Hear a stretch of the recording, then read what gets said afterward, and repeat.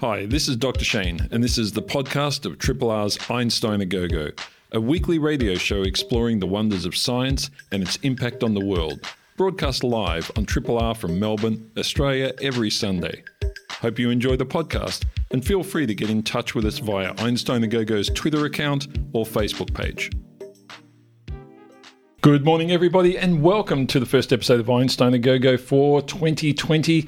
I'm Dr. Shane. A big thank you to the team from Radiotherapy for their first show of the year. We have an hour of science for you now, and in the studio, as a special surprise, Dr. Ailey has turned up. Welcome.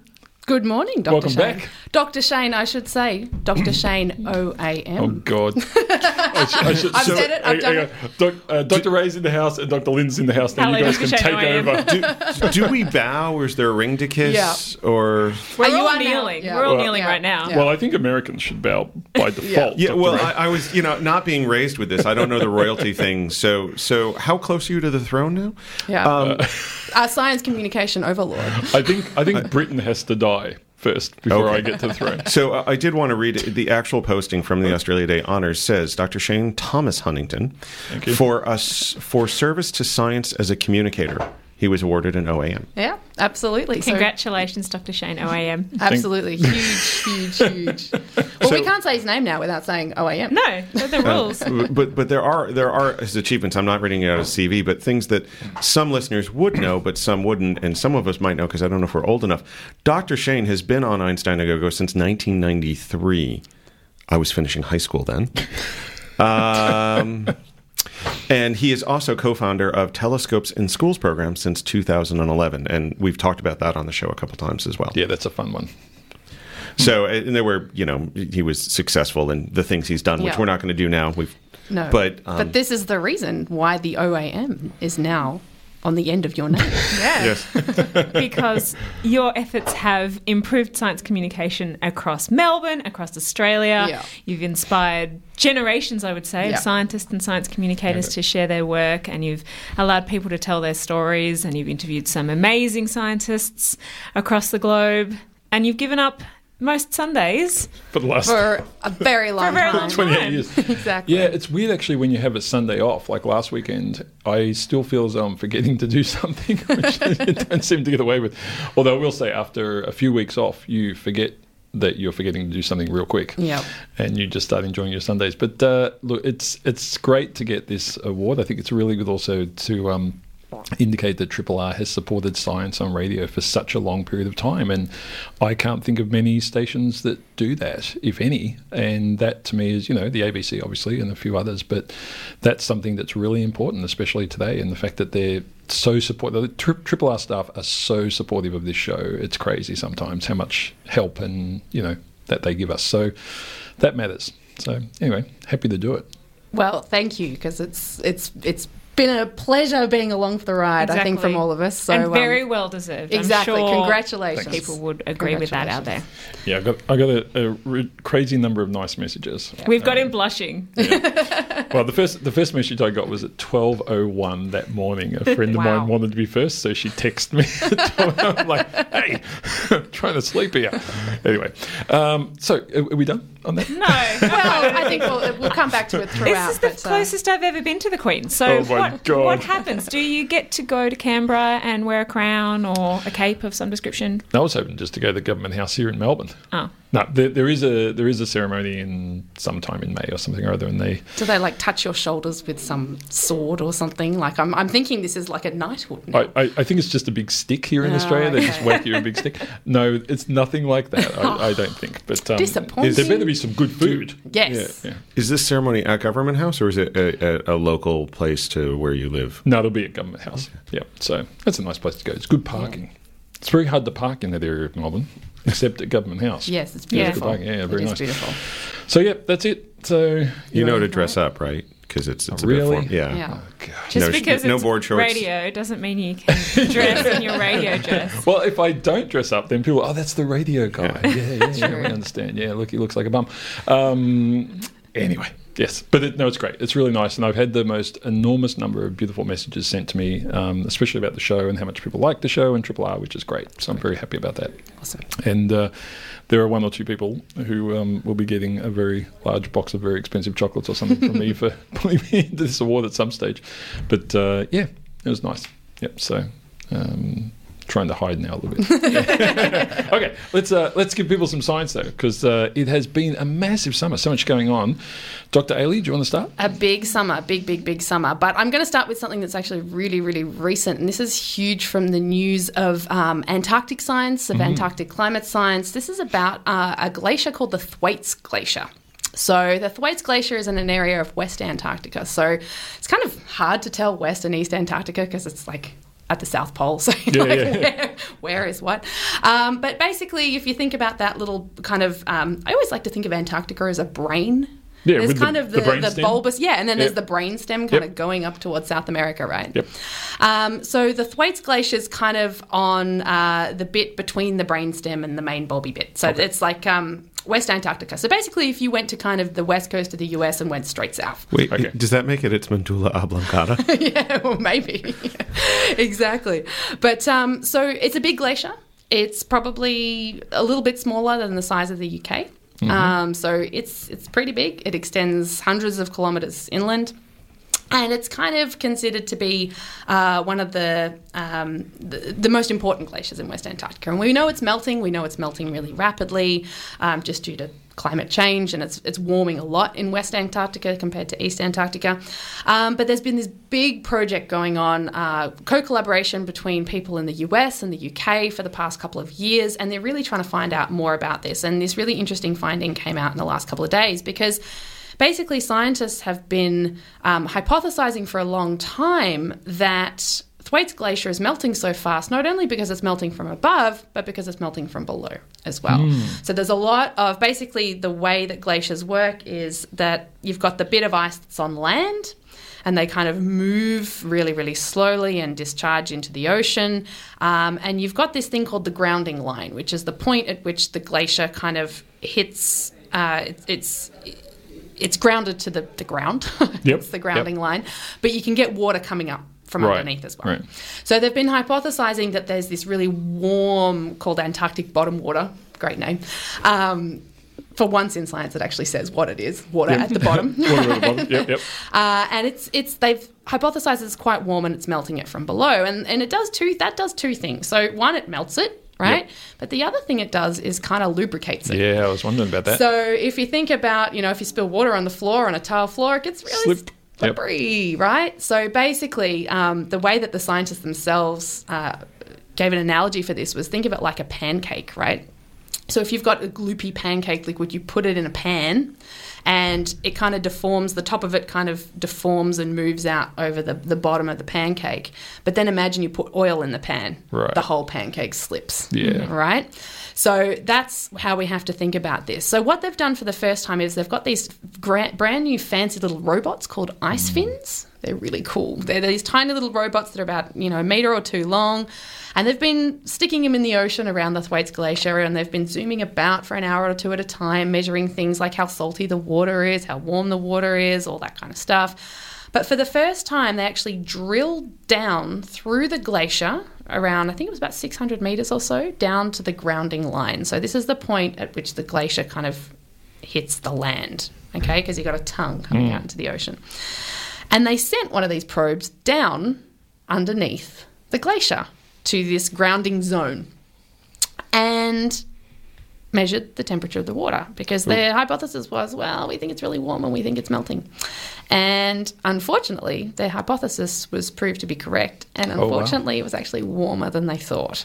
So the water there is, I think they said, about 2 degrees above melting point. Well, that's a fair amount. Which is a fair amount. Yeah. So I think people don't think, because, we have this mindset of, 23 degrees versus 25 degrees, I can't tell the difference. No, that's right. But when you're on the border of melting, yeah, exactly, it makes a big difference. Makes a massive difference. So the fact that this water underneath the glacier is 2 degrees above melting point is kind of not cool. And so the next thing that they're going to investigate is, apparently this really fresh layer of water from the ice itself tends to form over under, I should say, the glacier, the bottom of the glacier, and it kind of almost traps the warmer water.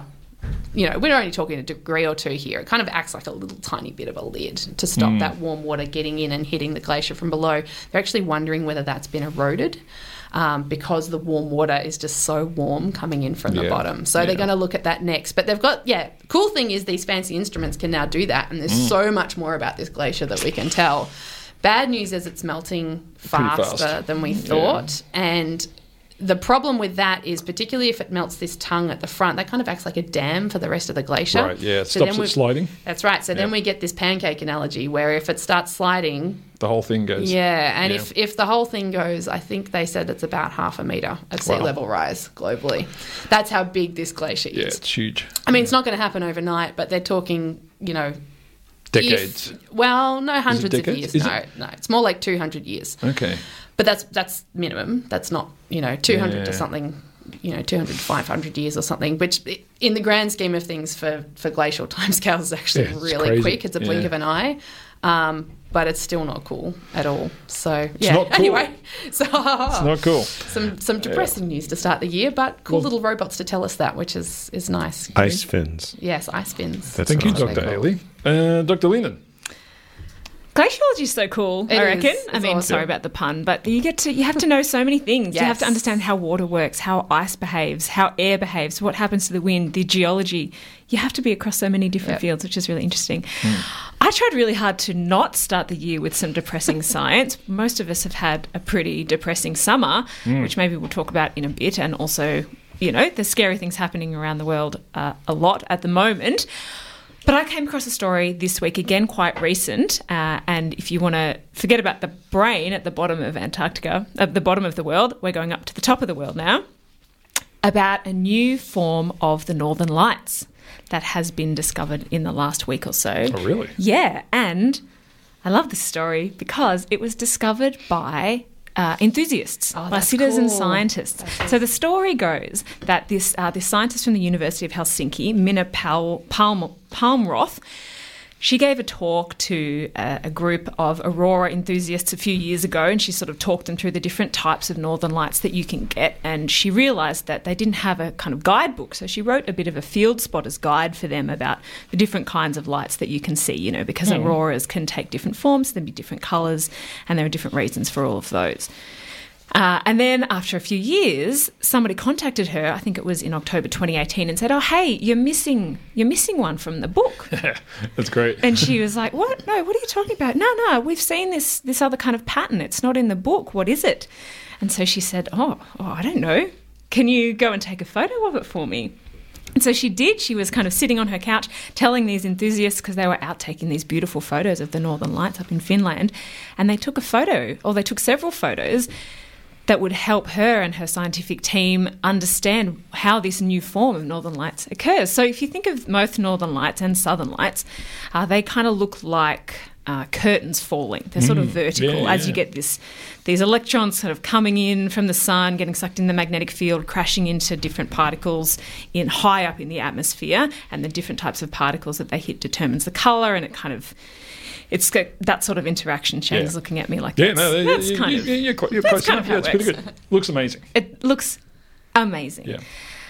So they normally fall like that. They look vertical. But this new form, it's called the dunes. Ooh. That's what they've named it, the dunes, because it sort of looks horizontal. Right? Sort of like sand dunes? Yes, exactly, like sand dunes, or like fingerprints stretching out, or fingers stretching out across the horizon.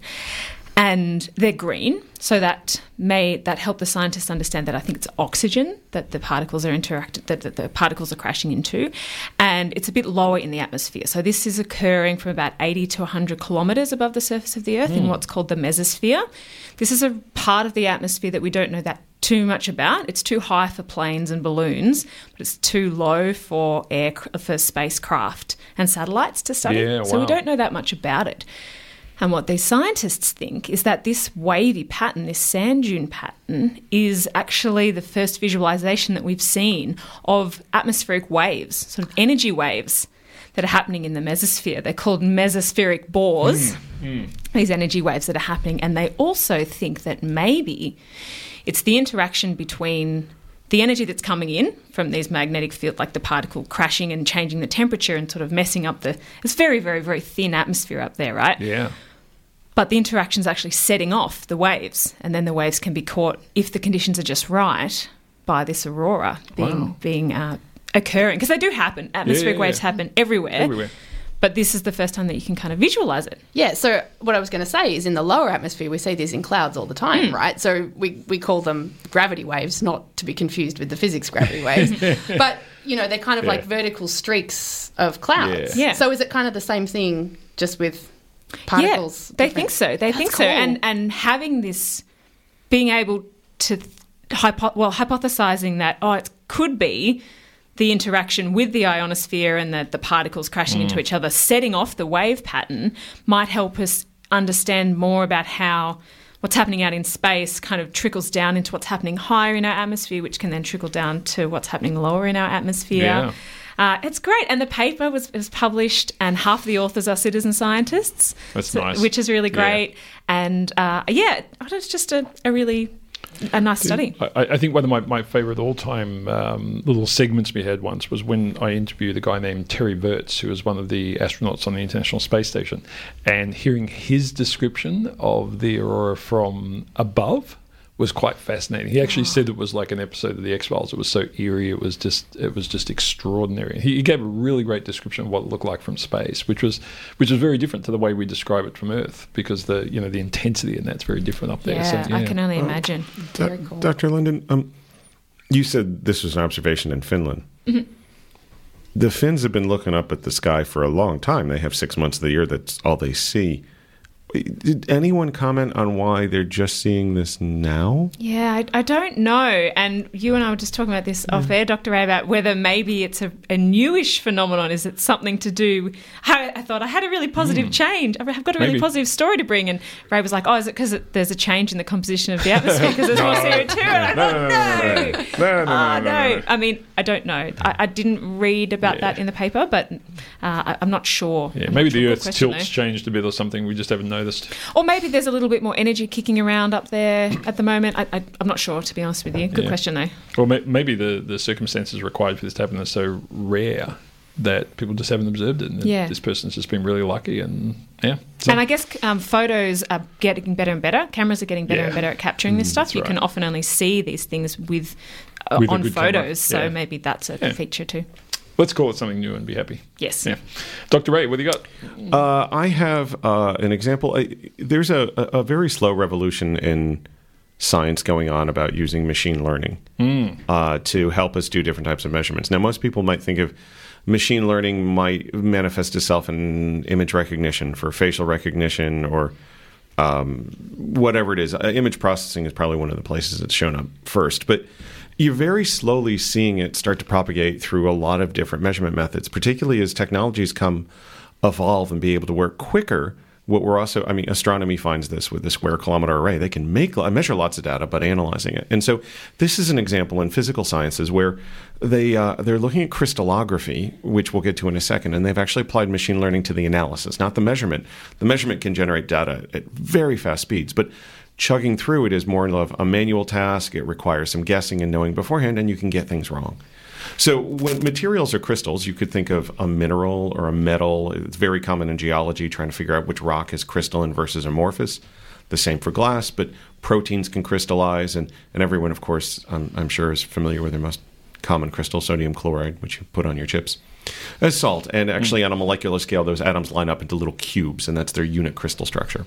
So there's lots of different ways to measure crystals, and probably the gold standard is something called X-ray diffraction, where it's really great at measuring the crystal amount that's crystal in component or amorphous in any material. It's very common in concrete and metals. And why we care about this is how crystalline something is often controls its strength. And controlling crystallinity in materials is a big deal. Polymers, when they're crystalline, are more opaque than if you see a clear polymer. It's probably amorphous. To give you just a great example of why you want to control crystals, the turbine blades that are made out of titanium or different metals in airplane engines, each blade is controlled to be an individual crystal. so it doesn't have any imperfections of having multiple crystals in it. And so you really do want to control and measure this. And so what these researchers did in San Diego was a particular type of technology called electron backscatter diffraction. And I know that just rolls off the tongue. Is used in what's called scanning electron microscopes. So these take pictures of materials in a vacuum using a beam of electrons. And why that's a nice tool to look at crystallography is instead of having to look at a powder where you mix everything together and get an average, you can get a picture of local crystallinity on different places. And so they use that. They can generate an awful lot of data, but analyzing it is quite a challenge. And so they were able to develop a machine learning tool, and they did it on a lot of different minerals and metals, and used what was called a convolutional neural network to train it and go, hey, it'll work on all these metals, but then it was a very smart neural network, and it could actually analyze, I think they tested 500,000 samples of things it didn't measure before. And so it's actually quite a trained network. And well, that sounds nice. Oh, we've used machine learning on something else. What I found in this paper, and is true in machine learning, I think in general, is you think, oh, machine learning, neural networks, that's just something that you just apply and it'll work on anything. And it isn't. And so this study ended up in Science because in any neural network, trying to train it to get it to know what are the descriptors or the components that it's looking for are very specific to whatever the measurement is or the field you're working in. And so that's what makes it complicated. And so, for example, if we're trying to make an image filter that knows how to find a power tool, to train that network, it's not that you say, train the computer, look for Bosch or Makita, or no, it actually says, well, this string of numbers in image means it's a power tool. And it uses numbers out of the image instead of looking at the image. And it has to train it, and you have to learn, well, this is the string of numbers in a photograph that would be a power tool. And then you have to give it that type of input. But when you start to talk about molecules or atoms or minerals, or whether or not it's crystalline or amorphous, figuring out what descriptors to tell this computer program, which is only dealing with strings and numbers, is quite complicated. And that's why we're not seeing machine learning just applied to everything all at once. Yeah, and that's the challenge in biology for machine learning for proteins or biological molecules, explaining those descriptors and getting that right for whatever the particular physical measurement is a challenge. And it's an exciting time in science because it's a very slow revolution because people aren't all jumping on the bandwagon at once. There's a lot of holding on to, oh, I can do it the old-fashioned way. And then if you can actually speed up your discovery, then all these scientists have to figure out, what are they going to do with their new time? What's the new problems they can tackle? Because in the end, this should let us be able to discover more and learn more. But this was just a nice example where in one area, in looking at crystallography, they've seen that initial jump. Yeah. And this ought to be the diving board to jump off for that field. I'm sure it's going to explode over the years. I wanted to mention briefly something that ended this last week, which is a little sad, but a huge success story. So NASA's Spitzer Space Telescope came to the end of its period last week. They decided that was it, enough. And just to give you an idea, this is a craft that sees in the infrared. So we've talked a lot about the James Webb Telescope going up. That's going up next year. Didn't it just get delayed again? A little bit, but it will go up pretty soon. And the James Webb will see things in the infrared. So you'll be able to see parts of the universe and planets around other stars and so forth that we can't see with normal telescopes. Also, the infrared's really hard to see from the ground, so it's really hard to use our ground-based telescopes to see in that particular part of the light spectrum. But Spitzer has done an amazing and ridiculously long job. So it was first launched in 2003. It was designed to run until 2009, and it just finished last week. And the reason it kept going was partly because the James Webb was delayed. They kept it going. That was part of it. But also because there were some pretty funky engineers there at NASA who said, you know what? We have actually run out of liquid helium. So 2 of the 3 instruments aren't going to work anymore. Let's see what we can do without liquid helium. And they refocused the mission based on what was left on the craft and kept it going for basically another 11 years, which is just phenomenal. And it has looked at everything you could imagine, from distant, the far distant, the most furthest galaxy ever found was a combination piece of work between this and Hubble. And so they did that. It also found and did all the research on something called TRAPPIST-1, which very few people will have heard of, but it is the only star system we have so far found that has 7 Earth-sized type planets surrounding it. And this is one of great interest because often you see these other stars that have big super gas giants like Jupiter and so forth. There's plenty of those. But to find a star that has so many Earth-like planets in it is really, really interesting. And the TRAPPIST-1 work was all done, or most of it was done, by the Spitzer Space Telescope. So it is one of those things, just like the Cassini craft that was around Saturn for so many years, where the data is still going to be examined probably for another 10 years. It's going to go on and on and on. But a huge success for NASA, one of the most successful craft ever put up, 16 years worth. Wow. Does that mean there's a gap now in infrared data that'll be coming in? There will be a bit of a gap, I suspect, between that and when the Webb goes up, but not a gap for the researchers dealing with all the data they've got. They've got so much, it's not funny. So, but it's one of those huge successes of the space program. And while the Webb is delayed, I think it's important to point out, I mean, I had a visiting student from the U.S. 3 years ago that had actually done an internship at one of the, I think, James Goddard, where she had a picture next to James Webb, the telescope. And it's not that it isn't made, it's that they're testing it because it's going to be located at a Lagrange point. So there's no chance to service it once it's there, so they need to be sure every little bit works. Yeah, you can't tweak that mirror like they did with Hubble. Can I just say, too, kudos to the NASA scientists, because I feel like they've done this a lot. Oh, yeah. They've made instruments that they say, the shelf life is, 10 years or whatever, and then it goes for 15 or 20 or whatever. They did this with the rover The key word there is engineer, though. You said NASA engineers. Well, that's where true. engineers are like, just give me some gaffer tape, I'll make it go for another 10 years. And at some stage, there was more reports out on the Voyager 1 and 2 craft this last week because they're still running. Yep.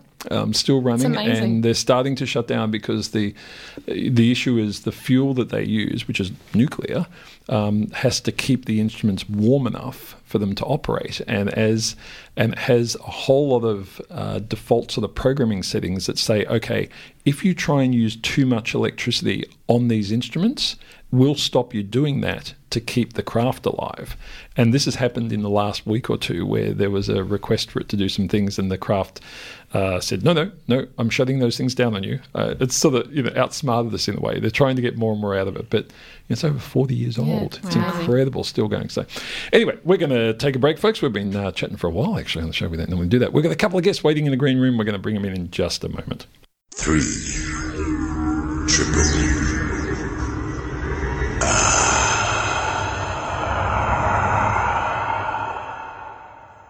And we're back, folks. You are listening to Einstein A Go Go on 3RRR.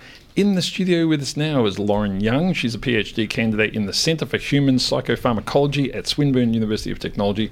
Lauren, welcome back. You were one of our 20 in 20 crazy PhD interviews last year. Yes, it's great to be back, Shane, and good job on the mouthful of a centre there. Oh, you got the whole centre? Yeah, Centre for Human Psychopharmacology. I've been practicing. You look into aspects of dementia and mood disorders and so forth. Before we get into some of the risk factors and so forth of that, can you just give us some examples of what you mean by that in terms of mood disorders? What are we talking about? So in our centre, we're not specifically looking at people that may have a clinical diagnosis of depression or anxiety. The two major mood disorders that are affecting Australians and people worldwide.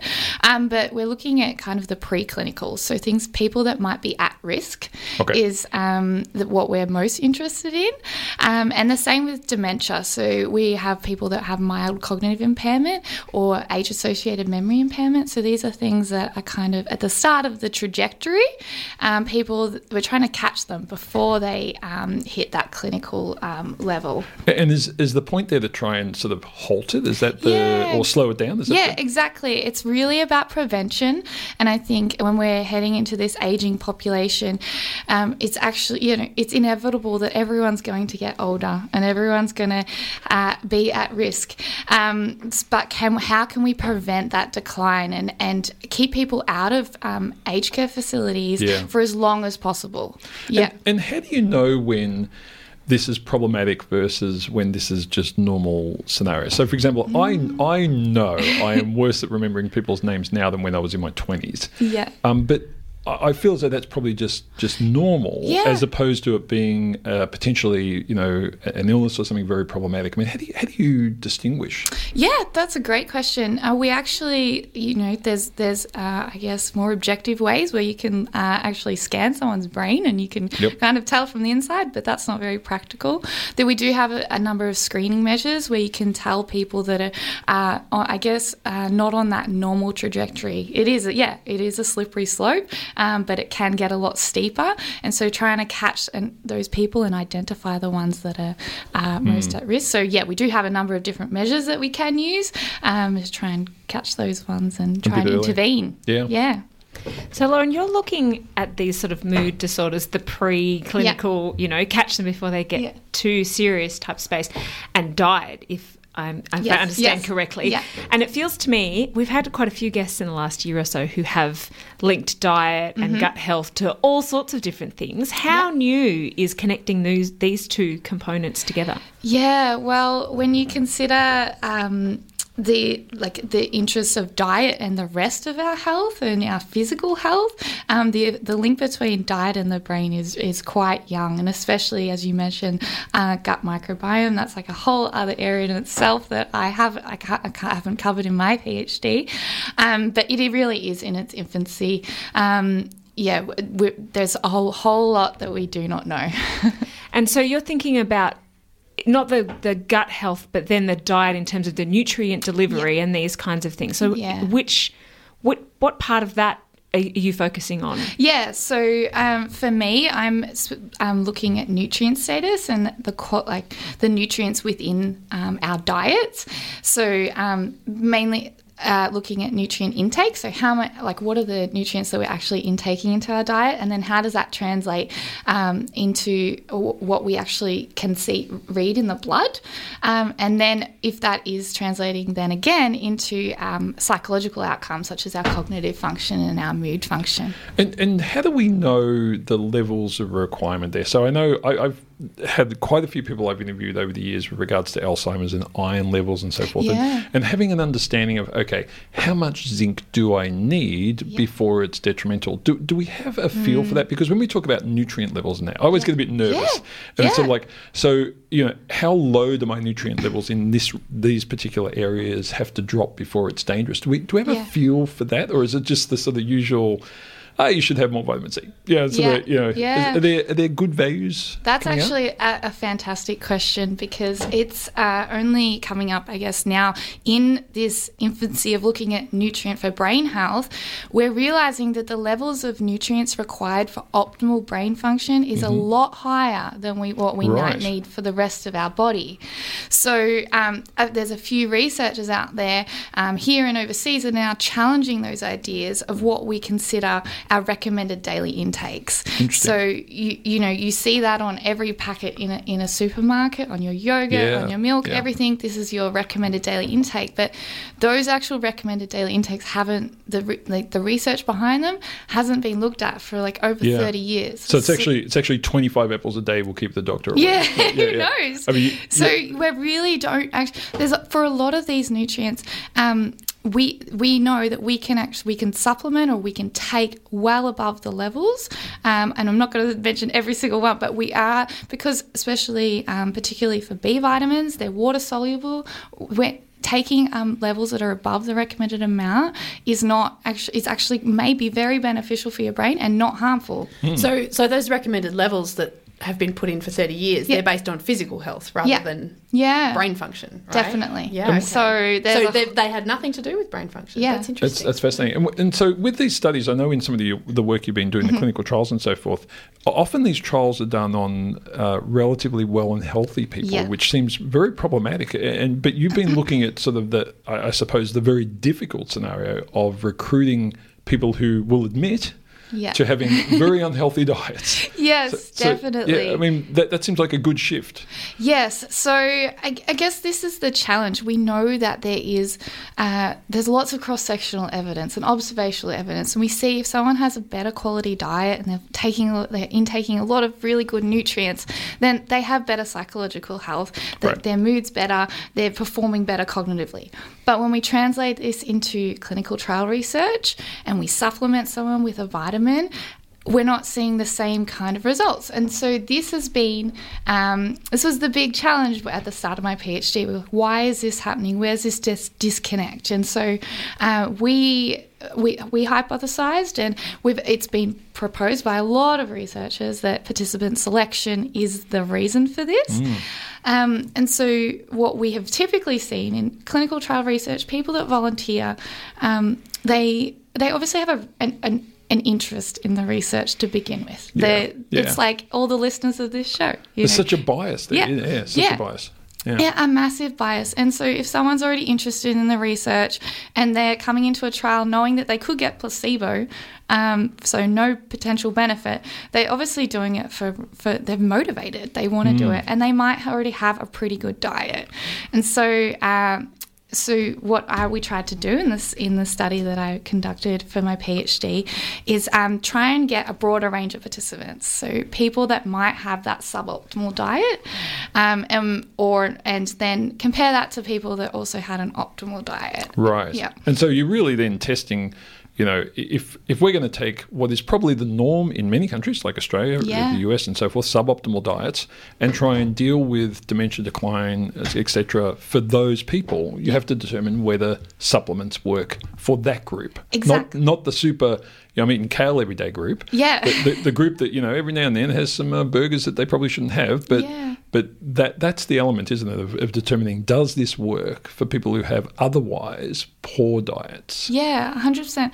And I think that there's, I guess, a common thing that people say is if you've got a really good diet, you don't need to supplement. There's no added benefit. Yeah. I've worked in a pharmacy for a long time. That was the conception of customers. I've worked in research for a long time. That's kind of what people think. But I guess we can now test this hypothesis. Is there a benefit in people that already have a good diet? Is there a better benefit in people that have a poorer diet? And I have to say, on this, you are fighting a war here that is extraordinarily difficult because there is a war between scientists for many years saying supplements are bullshit across the board, and people like Gwyneth Paltrow having new Netflix series that say, get on board with this stuff. Yeah. And somewhere in between is your sort of work where you're saying, well, actually, hang on, there may be a very valuable, role played by some of these supplements for brain health. Yeah. Forget the overall health thing, but brain health. And you have to listen to this new message. This is going to be hard. It is challenging, but if we consider 30% of Australian adults are already taking at least one supplement a day. Wow. So people are doing it. Is it working? That's the real thing. And I guess that's also the thing. But then in conjunction with that, most Australians aren't eating a healthy diet. Yeah. It's about 10% of Australian adults are actually eating the recommended of vegetables per day. I feel as though I'm not eating a healthy diet. Now I find out I'm not taking supplements because I thought that was good. You've really wrecked my Sunday. Lauren, the thing that one last question if we have time, Dr. Chen, the thing that as someone who doesn't work with humans for their science, I'm always perplexed as to how you can separate these things out. So you say that people generally volunteer, and they're the people who are interested. They're the people who generally eat healthily. They are interested in the scientific outcome. So maybe their socioeconomic status is different, or their brains, their brain behaves in a different way to people who don't give a shit about science. Yeah. How can you separate that out and say it's because of this? Yeah. And we actually really don't know. We're hypothesizing why this has happened, and it was a great exercise. I don't have the results of the trial yet, but to try and get half of our participants that had a poor diet, we had to call. My colleague Sarah Gauci and I called 500 people, and 75% of those had an optimal diet. Oh boy. Now, whether that is, there's also just, people want to sound like they have a great diet. Are they lying to you? Motivation. And then also people might have a poor diet, but then also might have a clinical diagnosis of depression. And so the effect of diet has already made them ineligible for this type of research. Yeah. So there's many different challenges when you're trying to recruit people that are the most at risk.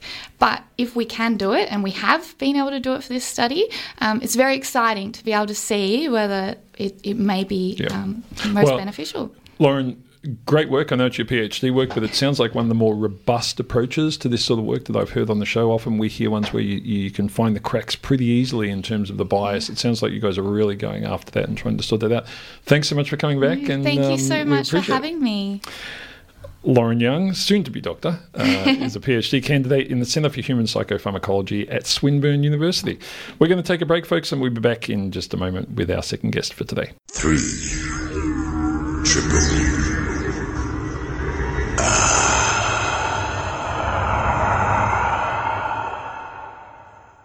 Welcome back, folks. You're listening to Einstein A Go Go. It's a science show. It's our first one back for 2020. I did want to quickly mention that we got a message from Cliff Davis in Antarctica saying it's hot down there. See, that's amazing. Yeah, People thanks, Cliff. all around the world. Yeah, it's disturbing. He sent me the Davis weather station sort of So what is screen it? grab. What's the temperature? The temperature is, see, now I kind of want to, air temp 0 degrees. Well, there you go. That is actually warm That's for Antarctica. warm. With wind chill, it's minus 11.3. Still, Yeah, but zero is warm. yeah, not good. Anyway, thanks, Cliff. Love to get that message. Thanks for listening to the show. In the studio with us now is Dr. Laura Bird, who was one of our PhD 20 and 20 candidates last year when she was in the School of Psychological Sciences at the University of Melbourne. She is now working at the Florey Institute, has a new job. Welcome back, Laura. Thank you. Good to be back. When did you finish? So I finished, the PhD was passed, I think, middle of last year, but I graduated in December. So Excellent. I am newly a doctor. Newly a which is doctor. Well, exciting. congratulations. That's Thank a you. huge accolade. Well done. Now, you've been working in an area which I find absolutely fascinating. And there's this connection between rehabilitation after brain injury and the value of having learnt music when you were a child. Yeah. I mean, talk us through this, because this seems, we hear a lot about brain plasticity and music, but what's going on there when we learn music as a child or when we're younger? Yeah, so music is this amazing thing. There's studies that have tried to compare it to drama and art and sports, and they all have their benefits as well, but there's nothing sort of quite like music. It involves the whole brain, so both sides of the brain, basically all the different networks in the brain, the sort of memory and cognitive sort of networks, the limbic, emotional kind of parts of the brain, obviously the motor parts of the brain for playing an instrument or to control vocal cords for singing, and it's got attention and processing speed kind of involvement, and then the auditory aspect as well, the visual aspect, reading music. So it involves the entire brain basically to be able to pick up and play an instrument, let alone if you're playing in a band or an orchestra and you've then got to actually follow what everyone else is doing as well, make sure that you're in time with them. So there's a sort of social aspect. Is it instrument dependent? Like if I'm there on the cymbals, how am I going? Like as opposed to the glockenspiel, you know what I mean? Like do we see differences between, someone who's an expert pianist and someone who is on something, not against people on the tambourine, but something a little, the triangle. The triangle, something Typically, similar. percussionists play more than one instrument. You know. Yeah, but you know the point I'm making, which is there are differences in the different sorts of music that we play. I'm not sure about piano compared to triangle, but certainly there's definitely motor differences. So if you're playing piano, both of the hand representations in the brain will be larger versus if you're playing the violin. They see larger representation of the pinky finger that does a lot of work on the violin that is not really used, as much in normal people who don't use it for that purpose. So there's motor. You only use it when I'm making a deal. yeah. Well, and everyone else in the studio is suddenly like flexing their hands and their pinkies. See how flexible they are. So what's happening in terms of, when there's a brain injury, you said before, like music makes us use our whole brain. How does our recovery from a brain injury sort of receive help, I suppose, from that process? Well, so what I've looked at specifically is people with epilepsy, and looked at the effect that prior music training has on their cognitive abilities later down the track. And we did find that musicians with epilepsy tended to perform better on some of the cognitive tasks we gave them, particularly ones that involved verbal cognitive abilities, so involving words, remembering words, generating words, things like that. In epilepsy, we think think it happens because of the way that epilepsy develops. It is also a disorder of brain networks. Yep. Can, in a lot of people, develop in childhood, and it continues to have effects as they have ongoing seizures. So it's sort of disrupting those networks in the brain. But if they're also playing an instrument at the same time, it's possible that the instrumental training is also strengthening parts of the brain and perhaps creating alternate pathways so that the functions that are normally governed by the brain areas that are affected by the seizures may have alternate pathways to be able to perform. So that would be my question there is, epileptics or the storms of electrical activity, which you see, are they localized in the brain as opposed to the whole brain? There's a lot of different forms of epilepsy. So the form of epilepsy that I looked at was focal epilepsy, where the seizures do tend to be localized to one particular area. They can spread as well, but they come from the same area every time. Okay. Versus generalized epilepsy, where seizures tend to very rapidly evolve to include the whole brain, so they have a larger sort of effect over the whole brain. And so there's this protective effect, it seems, from having learnt an instrument. How long do you have to have done that? I mean, I think most of us have learnt Mary Had a Little Lamb on the piano at some stage, but that issue of longevity, what's required for that protective effect? Yeah, this is something I want to look a lot further into to really clarify this. The way that I classified my musicians versus non-musicians in my study was based on what had mainly been done in the literature, which was around about 3 years, a cut-off of about 3 years of training. It doesn't mean that everybody in the group of 3 years and above necessarily show those effects, but as a group, they did. That group had about, on average, I think it was about 6 to 9 years of training. There's also some new research that's coming out, some guidelines saying that 6 years is actually a much better cut-off. So that's possibly the cut-off to go on. And Laura, is there an age range that's perfect there? I mean, if I start picking up the piano now and I practice for 6 years, is that a bit too late? Do you really need to start when your brain is still developing? There's a lot of benefits starting earlier. I think there'd still be benefits of people in their adulthood who start, and certainly for older adults, there's some research that I've read indicating that music training can help with some of the attention and processing speed issues that older adults tend to develop.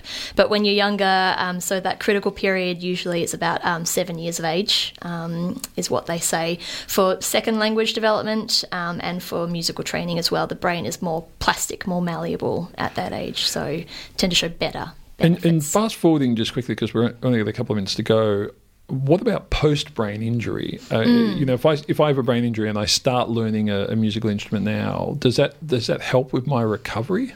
Yes, this is also an area I'm very interested in going into in the next coming years. There's research in stroke, for example. Melodic intonation therapy has been around for a long time, decades, in rehabilitating people with stroke who have language difficulties, and that's using melody, so singing phrases as opposed to speaking them, because it then recruits some of the music areas of the brain that can be used to overcome the language deficits. Right. So for that purpose, yes. For a more general cognitive purpose, so to rehabilitate memory or just general cognitive skills, unsure at the moment, and it might depend on the type of brain injury as well, whether it's stroke or whether it's dementia or whether it's epilepsy. I think there's still a bit of work to go. Yeah. Look, it's super interesting. Is there an analogue that we could use for people who have hearing loss, or is that a factor? Like if I can't do that now because of other factors, is there something else? Is there mathematics or something else that can achieve similar things? Right, that's an interesting question. I suppose there's still some parts of playing an instrument, I suppose, that you could still do without the auditory aspect. Yeah. So you can, follow a visual sequence and be tapping along maybe, a more percussive sort of drum or some other instrument like that. And you could do that in a social setting as well, where you're tapping in time with a rhythm to somebody else, and maybe it gives you some feedback, visual feedback. Yeah. So there's potential other ways for to innovating the whole brain. instruments. And maybe, it wouldn't have the auditory component. Yeah. But, Oh, look, it's fascinating. I think these things are the power of music is just extraordinary in many regards for recovery and from a variety of things. So it's great that you're looking into this specifically for these problems, especially around epilepsy, where it's so debilitating for people to just go by their day-to-day lives in some cases. They can't drive cars, you can't do all sorts of things depending on how badly you're affected. So Laura, thanks so much for coming back and chatting to us more about this, and good luck with your new job there at the Florey. I'm sure it'll go very well, and congratulations again on your PhD. Thanks for having me. Dr. Laura Bird is from the Florey Institute, formerly from the School of Psychological Sciences at the University of Melbourne. Well, one show done. It goes fast, doesn't it, you three? Absolutely. It does. We're almost out. Folks, thanks so much for listening to Einstein A Go Go today. Dr. Ailey, great to see you. Really good to see you. Are you back once a month? I am. I am back once a month. I need my climatologists in the studio. We're going to do it. Lyndon and I are going to do a tag team. Yeah, no, that'd be great. It'd be great if you guys can. We need our climatologists in the studio at the moment more than ever. Dr. Ray, good to see you. Good to see you. And Dr. Lyndon, good to see you. Always good to see you, Dr. Shane OAM. Oh, God. I'm going to have to deal with this for a while, I suspect, folks. Dr. Lyndon is very good at this. Anyway, I'm proud is what I am. Proud. What about Lord Dr. Shane? Oh, God.